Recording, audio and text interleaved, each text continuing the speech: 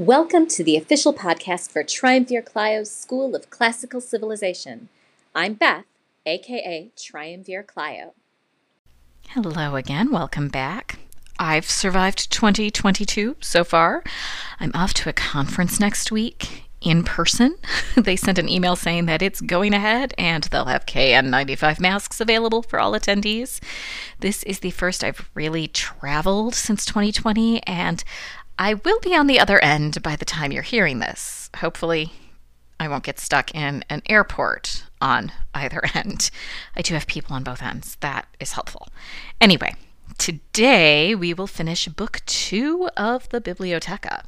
As a reminder, I am using the freely available Fraser translation. In Chapter 7 of Book 2, we saw the death of Heracles, but he had children, so Chapter 8 wraps up the story of his line of descendants. Heracles may be a god now, but his sons, collectively known as the Heraclids, are still on Earth, and Eurystheus is not pleased. He declares war, so they flee. He chases them all over Greece until they finally reach Athens, where the Heraclids claim sanctuary at the altar of mercy. The Athenians take their side and kill all of Eurystheus' sons. Eurystheus himself escapes in his chariot, but not for long. Hylas chases after him, cuts off his head, and gives it to his grandmother, Alcmena. Alcmena gets her revenge by gouging out his eyes with her weaving pins. I'm rather partial to that detail. Anyway, safe from Eurystheus, the Heraclids set out to conquer the Peloponnese, which they do, and which they shouldn't have done because the gods respond by sending a plague. Okay, it's not so much the conquering that's the issue. The problem is that they didn't wait until the proper time. At least that's what the oracle has to say about the plague. So the Heraclids leave their newly conquered lands and settle in Marathon. Now, before they leave for Marathon, Tlepolemus accidentally kills Licymnius in a rather disturbing way. You see, Tlepolemus is beating his servant, and Licymnius gets in the middle of it, which is wrong on so many levels. Anyway, because of that, Tlepolemus moves to Rhodes instead of Marathon. Hylas does indeed marry Iole, as Heracles told him to do on his deathbed. He then goes to Delphi to ask how he and his brothers can return to the Peloponnese.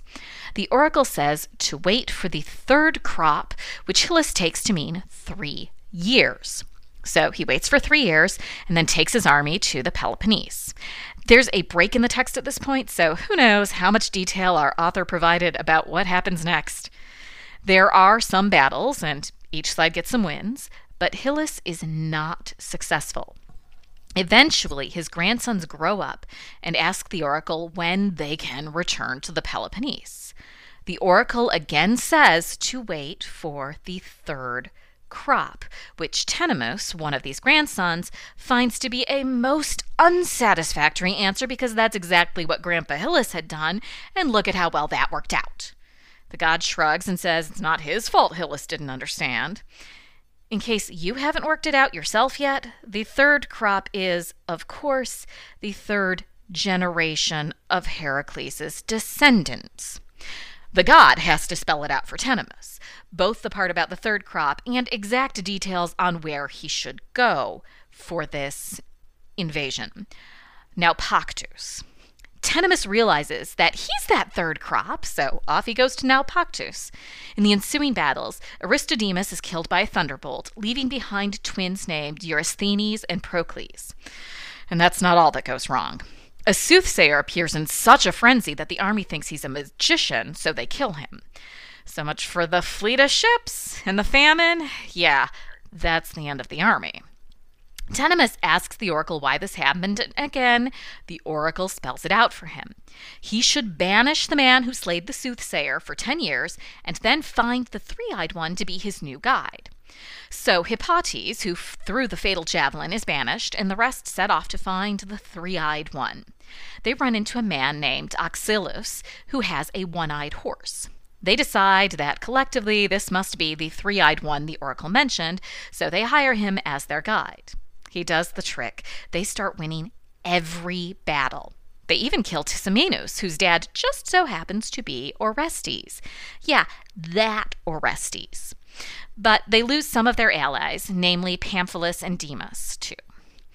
Having finally taken over the Peloponnese, Tenemus and his crew build 3 altars to great-great-grandpa Zeus, make the appropriate sacrifices, and then cast lots to decide who will rule which city: Argos, Lacedaemon, and Messene. The order is important. They do this by putting stones into a pitcher of water. Tenemus' stone is drawn out first, so he gets Argos. The 2 sons of Aristodemus, their stone is pulled out second, so they get Lacedaemon. But Cresphontes really wants Messene, so he actually puts a clod of earth in instead of a stone. And since the earth dissolves in the water, Cresphontes forces the other 2 lots to be drawn first, thus guaranteeing he gets his desired outcome of Messene. Like I said, the order is important. Argos, then Lacedaemon, then Messene. Now, I said 3 altars earlier, right? Well, there's 1 for each city. And on each altar, an animal appears: a toad for Argos, a serpent for Lacedaemon, and a fox for Messene. Fortunately, there are seers to explain what this all means. Toads aren't very strong walkers, so Tenemus should stay home in Argos. Serpents aren't great at attacking, so Lacedaemon is going to be vulnerable to outside attack. Foxes? Well, we all know that foxes are wily, and that is what we can expect from Messene, and perhaps what we've already seen in Cresphontes' trick in the drawing of the lots. Tenemus decides that his daughter Hierintho and her husband Daiphantes should inherit the throne instead of his 3 sons, so they find some hitmen to kill Tenemus. It doesn't go exactly as planned. Tenemus is killed, but the army decides to go along with his wishes that Hierintho and Daiphantes get to rule next. Cresphontes is also murdered, along with 2 of his sons, after which Polyphontes, true and proper Heraclid, takes over the throne of Messene. He also marries Merope, Cresphontes' widow, despite her objections, so it's a marriage in the political sense and something quite different in the personal sense. Merope manages to hide her 3rd son away with her father, and when that boy is grown, he returns to kill Polyphontes and reclaim his father's throne. And that is the end of the chapter. Abrupt, but apparently as far as our author feels the need to go when discussing the line of Inachus and the descendants of Heracles.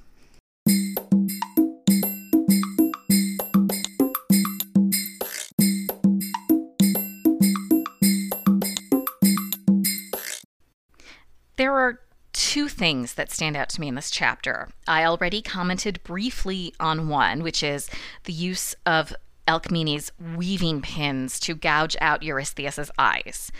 There are multiple instances in Greek mythology in which women use womanly things as weapons. There's another story about women using the pins they used to close the shoulders of their chitons, those whole cloth garments that you should be familiar with from pottery and statues and Disney's Hercules.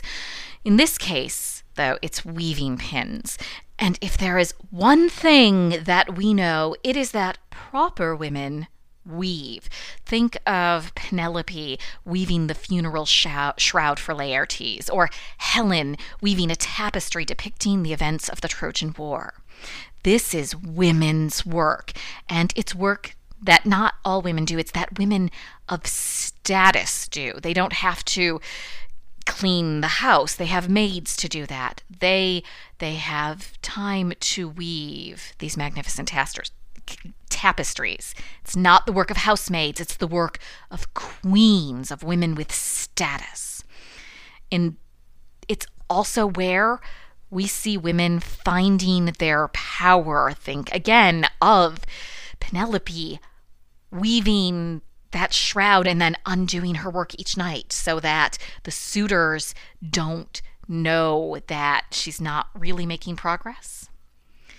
In this case, Alcmene uses it as a literal weapon, not just figurative. She uses those tools of weaving as knives, which I just love this concept of women using womanly tools for power.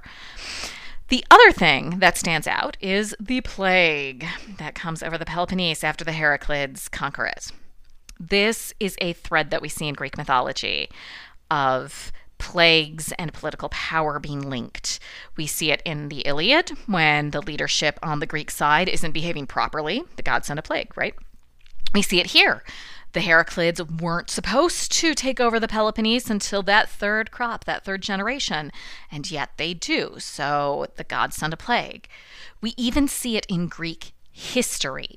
During the Peloponnesian War, there is a plague in Athens, and the people believe that it is a commentary from the gods on the current leadership of the city-state.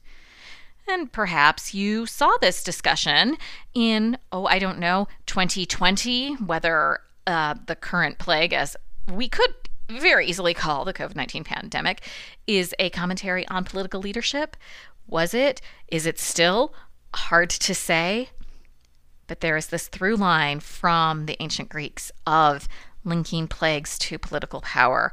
We see it in medieval European history that there are great parades and processionals from the political leadership to appease the gods, to try and get rid of various plagues that happened across the centuries.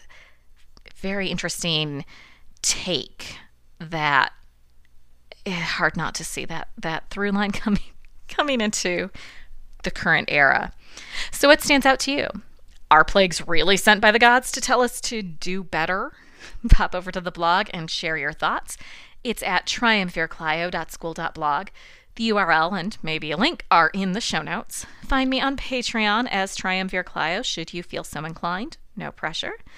In the next episode, we'll have some more Heracles, only we will be calling him Hercules because our next piece of lit to cover is Seneca's Hercules Furens. Talk to you then. You can join the discussion of this and everything covered in this podcast by following the link in my show notes. And if you're enjoying what you've heard so far, please consider supporting the show with a monthly donation of your choosing, just like public radio. And please also consider giving a 5-star review on your podcatcher of choice so that more people can discover the fun that is Triumvirclio's School of Classical Civilization.